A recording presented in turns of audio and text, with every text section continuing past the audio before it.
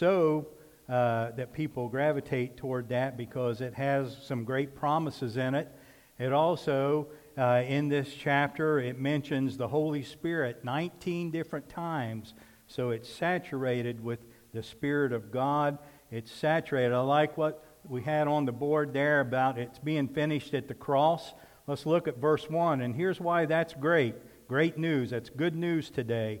There is therefore now no condemnation to them which are in Christ Jesus, who walk not after the flesh, but after the Spirit. Why is that possible? Why can we not be condemned? Why do we condemn ourselves?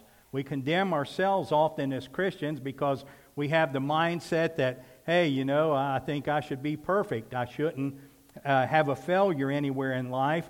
I shouldn't think the thoughts I do. I shouldn't act out those thoughts that I do. And we forget that we're still flesh. But the Lord knows we're still flesh, but it's not based on, your good works. Here's another example. People think that if I do enough good, I'll get favor with God. And that's a lie. You won't.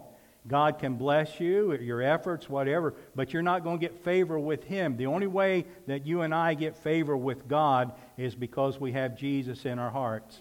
If you don't have Jesus in your heart, you have no favor with God. And your good works are not something that God looks at and says, well, now you're more acceptable.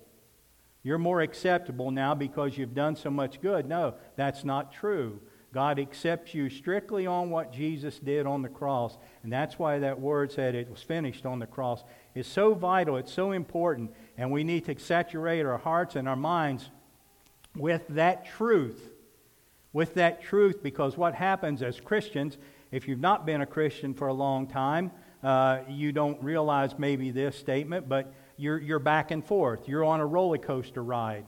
Even as an older Christian, you can be the same way. But as younger Christians, Satan's going to mess with your mind saying, oh, well, you didn't think right, you didn't say that right, you didn't pray right, you didn't read, you didn't even receive Jesus with the right words. Like there's a patent test that you have to pass and do to get accepted by God. And it's strictly through Jesus. That's what that first verse is so critical to us as the church today.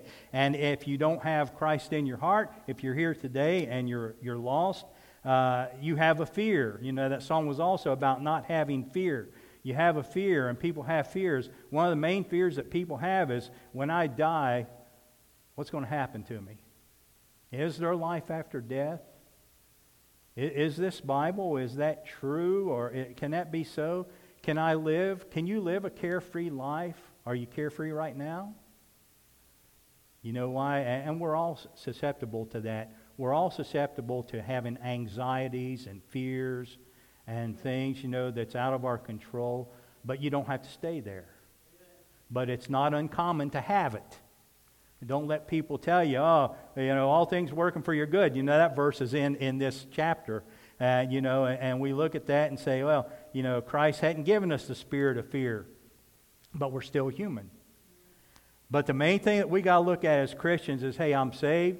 One day I'll be presented spotless. How are you going to be presented spotless? Because of Jesus. Because right now, we're all like leopards.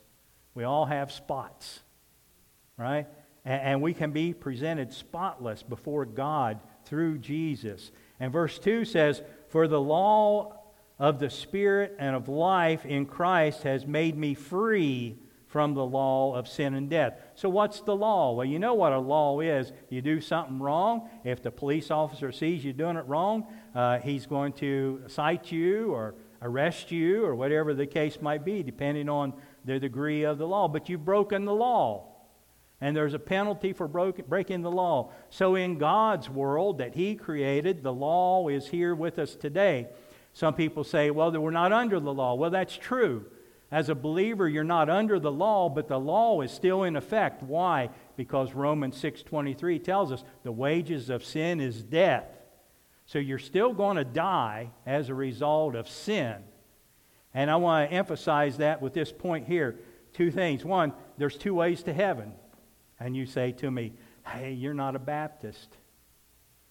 There's not two ways to heaven. Yeah, there's two ways. One, you have to live perfect and not break the law. And nobody does that except Jesus. You know, Jesus, had he not been crucified, he could be alive on the earth right now today. Well, you say that's 2,000 years. That doesn't matter. The wages of sin is death. If you've never sinned, you're not under the penalty of the law. So Jesus could still be alive today had it been God's plan. But the second way of going to heaven is through Jesus. Now, I'm not going to bank on the first way. I'm not going to put my confidence in not being perfect and never have broken the law. So the law is still in effect. The law is what convicts a person. If you're here lost today and you've heard God's word, and it's the law that is convicting you that you're guilty, because the law's intention was to never provide salvation. The law's work was to be the school teacher to show you need a Savior. That's the difference between the two. That's what Paul's talking here. So no one lives perfect in God's eyes. So no one's going to be acceptable based on their life. You're not going to go stand before God and say, well, I did more good than I did bad. It doesn't matter. The Bible says you broke one, you're guilty of all. So you're condemned. But that's why that first verse is so great. There's no condemnation to those that are in Christ. Only in Christ can you be free from the law of sin and death. Now, we're still going to die. So the law is still in effect. But for us, it's just a transition period into life. It's one of those oxymorons. To have death is to have life. You know, people say, I love to hate, or I have death, I have life. How can you have both? Well, that's the way God works. That's the way He intended it. In verse 3, He says, for what the law could not do, in that it was weak through the flesh, God sending His own Son in the likeness of sinful flesh, and for sin condemned all in the flesh. Sin, all sin's condemned. All sin, the wages of all sin is death, physical, and death eternal. There's two deaths for the lost person. You die physically and you die spiritually. For the believer, there's one death. You die physically. You'll never die spiritually. That's why there's no condemnation. And verse 4 says, that the righteousness of the law might be fulfilled in us who walk not after the flesh, but after the Spirit. So there's a conflict there. That's why you as a Christian, you're saying, oh, I do this and I do that and I think this and I don't do that. And Paul had the same fight. And we don't go into all what he did in chapter 7 or so on, but he talked about the two natures. When I would do good, evil's always present. It's always there. I'm always fighting. My mind's always fighting against what God wants. That's not what I want. I want to do it your way, and that's why Jesus said to Peter one day, He said, the spirit's willing, but the flesh is weak. You have a willing heart, Peter. You have a willing flesh, but it's weak. It's weak. And Peter then ultimately sinned and denied Christ. One of the great falls that we have in Scripture. But then Peter went on to become one of the greatest men of God, even ultimately dying for his faith. But he had moments of failure. And he was an apostle. Well, if I walked with Jesus, there'd be no way I'd doubt Him. They all did. You know, don't tell yourself when you think you're going to be standing, you're subject to falling. Don't think that in your own strength you and I can do anything for the spiritual glory of God and out of good. So the righteousness of the law is filled in us, and verse 5 says, for they that are in the flesh do mind the things of the flesh. They that are after the Spirit, the things of the Spirit. So there's that conflict that's going on. You and I, we battle with God. Well, you really don't want me to do that. I'll do whatever you want, God, but I'm not going to Africa. Or like when we used to have choir years ago, you know, when Ron was leading, Linda was up here, and we were up here singing. I'd never sing. And I was in the choir for 13 years. I said years ago, I'll never teach. I taught kids. I said, I'll never teach an adult class. So for 30 years or so, I've been teaching an adult class. But I'll never do it. So you be careful. Because what you think you're not going to do in the flesh, God has a different plan. And you'll do things. And some of you can relate to all this that we've talked about. Ron, I know, I always told him, Ron's high energy. I know he had this surgery and all that, but he was up here high energy. for the Lord. Linda, sing her heart out. Nobody here, if you ever heard Linda sing, sing to the Lord for the glory of God. He'll take nothing and make something. That's how He created this universe. He took nothing and made something. That's what He does in our lives. He takes nothing and makes something. That's what He did. And some of you can attest to that. You're living examples of that. Verse 6 says, "For to be carnally minded is death, but to be spiritually minded is life and peace." Boy, don't we want peace. Wait till our vote comes up. Boy, are we having peace? Our politicians are all above board. They're not questionable, right? They're all just, cream of the crop, right? I'm lying. Half-truths here is a full lie. Half-truth is a full lie. Life and peace, but that's what we want. Life and peace, right? You want to have a good life and you want to have peace in your life. That's what everybody wants. And what you see around our world. Well, we're going to invade that country, or we're going to threaten this, or we're going to blow something up, or we're going to do this back and forth, back and forth. Man is the only creature that God has created that thinks of how he can kill each other. No other animal or creature thinks like man does. I'm going to do something to destroy somebody, or kill somebody, or have control over somebody. That's the Spirit at work. That's the Spirit. Verse 7, "Because a carnal mind is enmity," or it fights against God, "for it's not subject to the law of God, neither indeed can be. So then they that are in the flesh cannot please God." If you're living like the world, if you're seeking after the world, you can't please God. Jesus pleased God in every way. There was nothing that Jesus did that God wasn't pleased with. Nothing. He pleased in every way. But we don't, right? Because we're subject, we falter and fail to the flesh. Because God, in verse 9 there, He says, you're not in the flesh, but you're in the Spirit, if the Spirit of God dwells in you. Now, if any man have the Spirit of Christ, he's not of his. You're not your own. You've been bought. You've been purchased. You've been adopted. Do you know that if you're a Christian by faith, you're a Jew? Do you realize that? Why? Because Abraham believed God, right? Abraham believed what God said, and it was put in his account that he was right with God. Because God said it. Well, this is what God says. You have my son, you have life. That's what God said. So you can have peace with God and you can have peace of God, because you can have His Son if you choose to do so. And He's not forcing it on you. It's a choice. I respect the rights of people. I respect the rights of lesbians, homosexuals, murderers, and all these atrocities we're seeing on TV. This guy on the island that killed and tortured all these people for years. And if indeed he's guilty of all that, he had a right to do what he did. It wasn't right. I'm not saying it was right. He had a right to choose how he wanted to live. I've used this example before.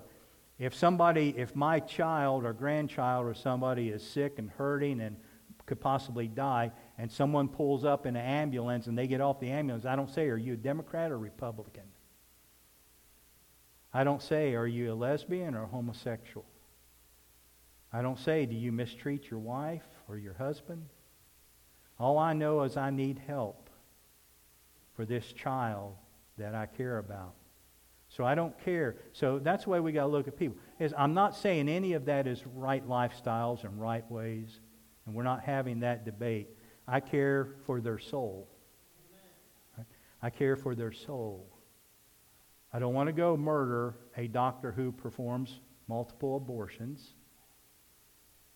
Because I don't agree with something doesn't mean I have the right to take up arms against an individual for their lifestyle or their color of their skin or the country that they come from or what is their makeup. I'm responsible, the church, we're responsible to care for their souls. Amen. That's the responsibility of us. God's going to take care of the rest of it in our lives and theirs. I said in Sunday school this morning, some of the most fearful things, I think if you want to be scared, think of this. God records every word you say. That scares me. If I wasn't saved, I'd be scared to death.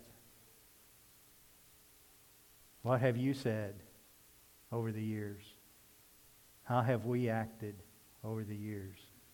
Judgment begins at the house of God. If judgment begins at the house of God, what's going to happen to everyone that's outside? They don't have a chance. They don't have Jesus. They don't have a chance.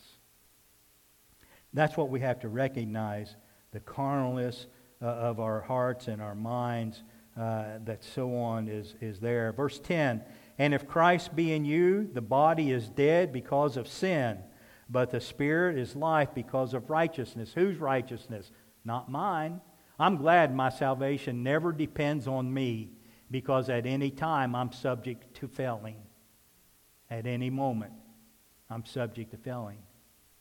If it wasn't for the Spirit of God in me, I would be a failure in life. I would have, and you would not have, a home in eternity. Verse 11, but if the Spirit of Him that raised up Jesus from the dead dwells in you, He that raised up Christ from the dead shall also quicken or resurrect, make alive, that's what that word quicken means, make alive your mortal bodies by His Spirit that dwells in you. Do you know when Christ saved you, He saved all of you?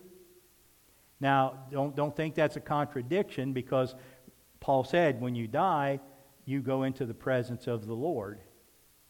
But there's going to come a time when He's going to bring you back.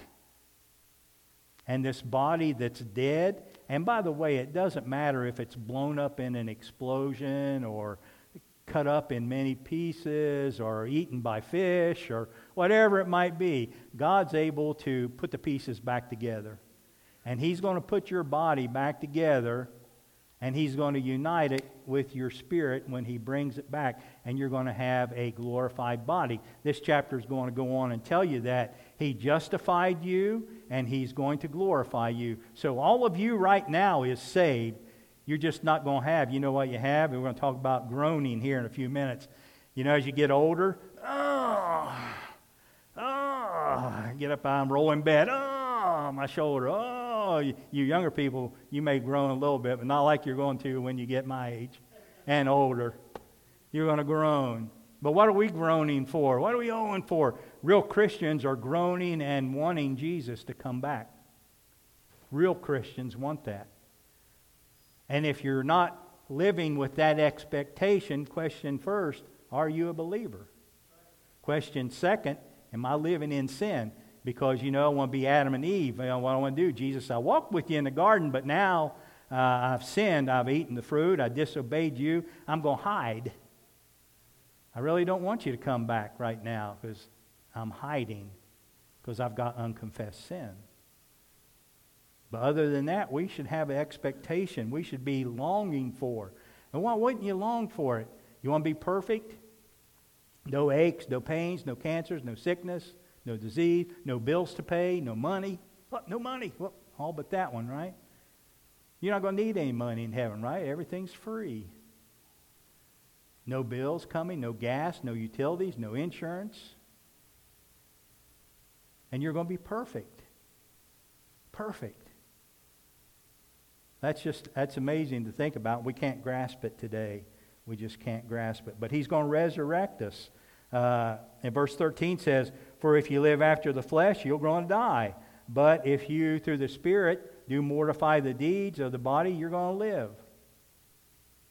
You're going to live. The result of it, verse 15, for you have not received the spirit of bondage. You know, people are living in bondage today. People are afraid of COVID. There's still people afraid of COVID, maybe some of you. And I'm not making light of that. If you have fears, there's fears of different forms.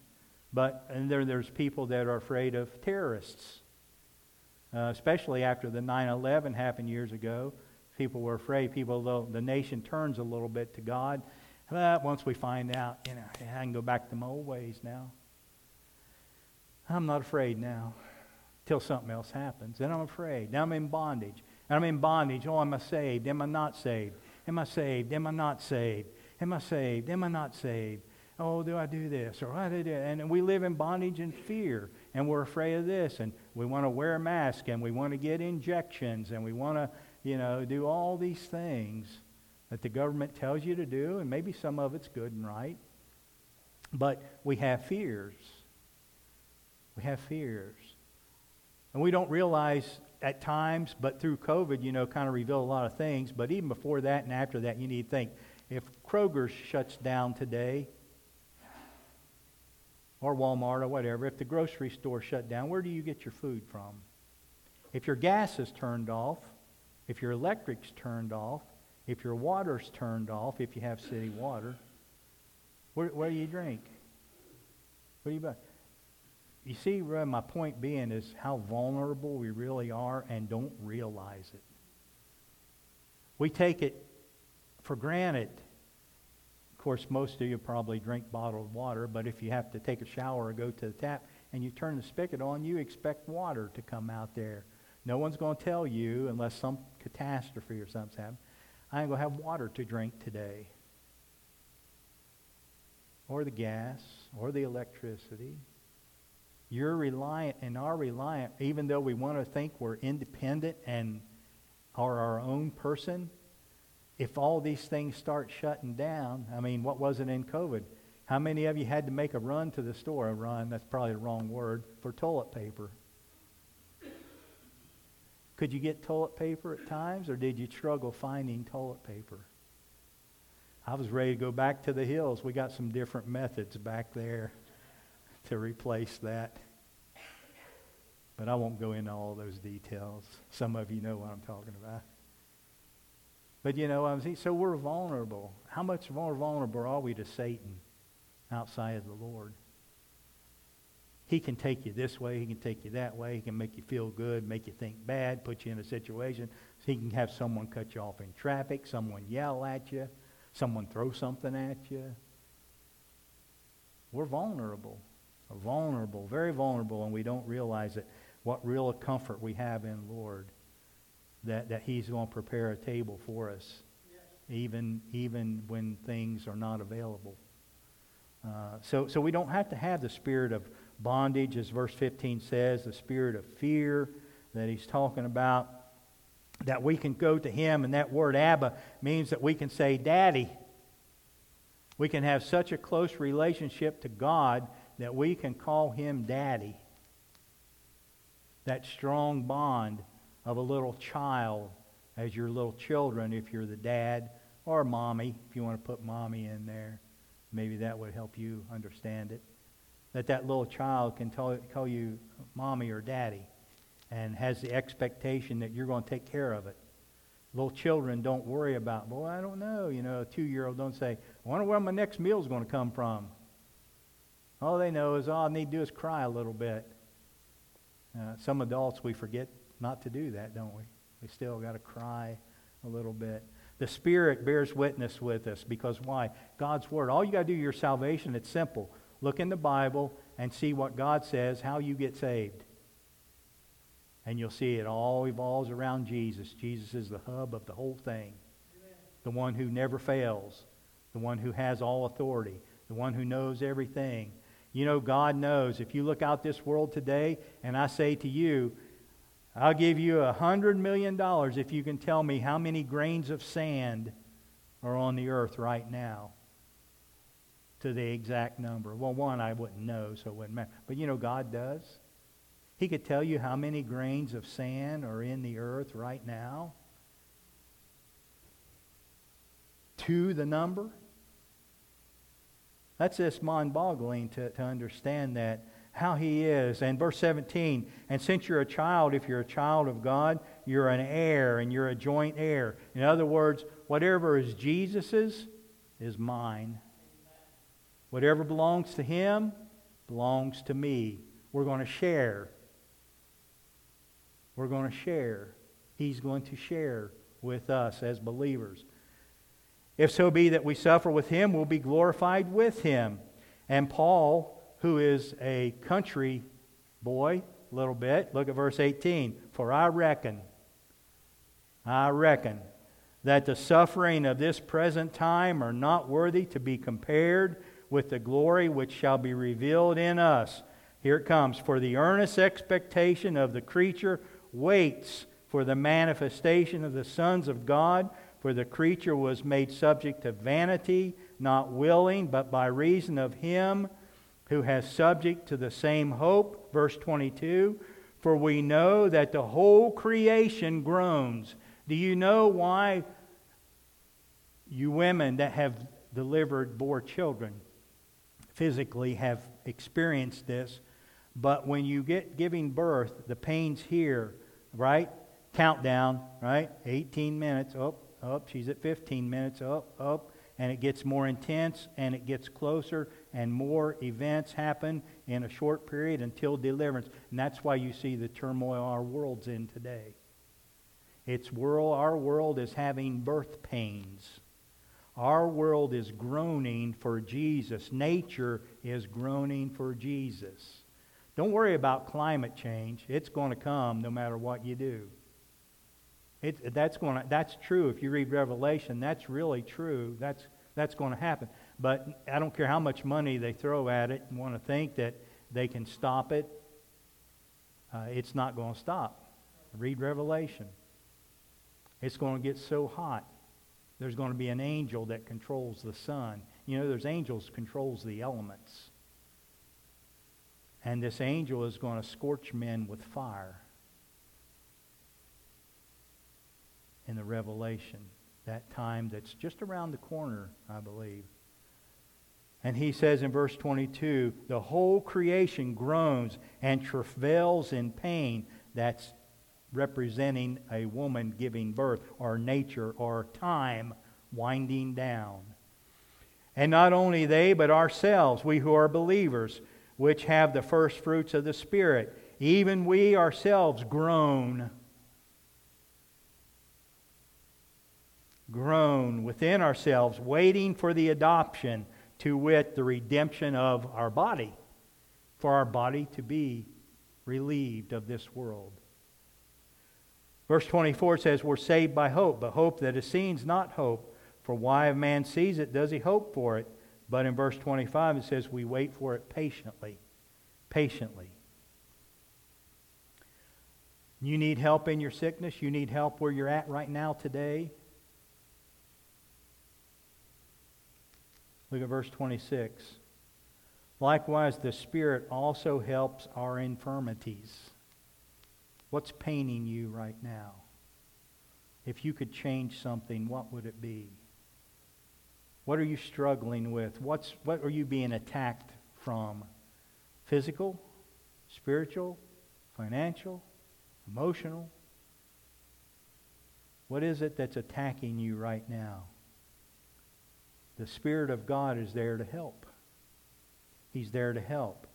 He says, for we don't even know what we should pray for. You ever been there? I don't even know. I don't even feel like praying. I don't even feel like it. And we get in that attitude. But the Spirit is able to have its own conversation on our behalf. Things that we can't even utter.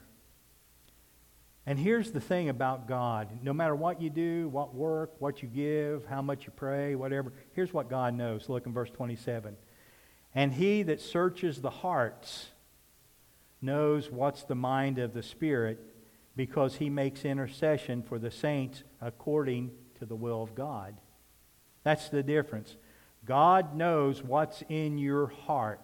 He knows what motivates you, and He knows what your thought is, why you're doing what you're doing, or why you're not doing what you're not doing and you should maybe be doing. He searches your heart to know.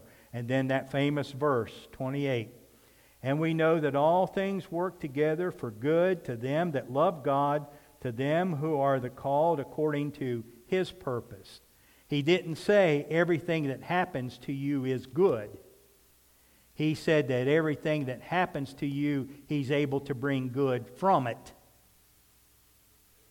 Not that everything is good in the event of life. And He knew us, verse 29, He foreknew us, He predestinated us. What does He want to do? He wants to work in your life as a believer to make you and I more like Jesus. That's why some things don't always go right in your life. And that's why some people linger in lengthy situations until the switch is turned on and you say to God, what am I supposed to be learning out of this? The quicker we can learn some things, the quicker we can get out of some things. You know that? So keep that in mind. He wants you to be more like Jesus. That's why as a believer, you're in the situation you're in. And when you and I grow, He's willing to go. Look at verse 30. Moreover, whom He did predestinate. And people use that predestined. Well, I'm not going to witness today because I'm not going to live for the Lord today because whoever's going to be saved is going to be saved. And that's not what He means. It just means He knew beforehand who was going to be saved.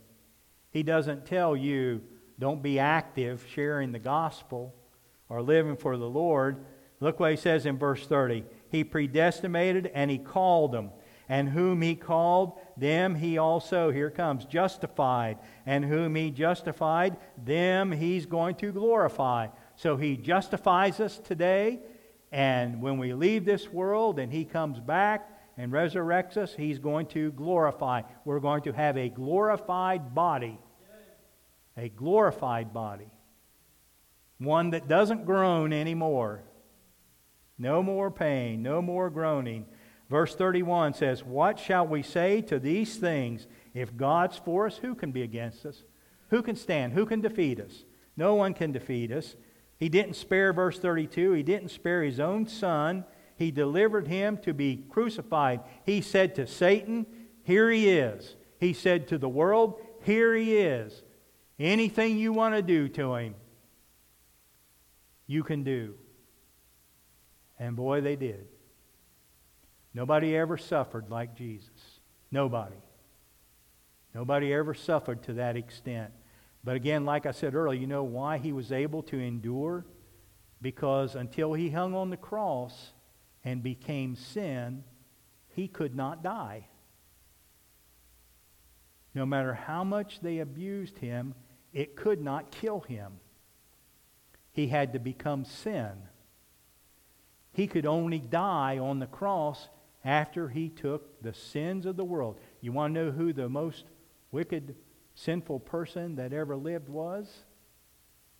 It was Jesus. Because He took all of our sins. Every human being's sin was laid on Jesus. After that, He was able to die. But He couldn't have died had He not taken on sin. Why? Because the wage of the law, the wages of sin is death. Now He could say, I'm ready to... He said, I'm ready to die. He said, it's finished. He's saying, I'm ready to die now. It's finished. I'm ready. Everything's done. Everything's in place. The whole world has the opportunity to be saved now. Every human being that's ever lived or will live or is living today can be saved because He said it was finished on the cross. And one day He'll glorify you and I as believers. So who's with us? God is with us. Verse 35, we're almost done here. Who shall separate us from the love of Christ? Who can do that? It's a question mark. Nobody is the answer, but let's read it. Shall tribulation? No. Distress? No. Persecution? No. Famine? No. Nakedness? No. Peril? No. Or a sword? Can death separate you from the love of God? No. Nothing. Nothing can separate you from the love of Christ. Nothing. Nothing can. And it's available for everybody.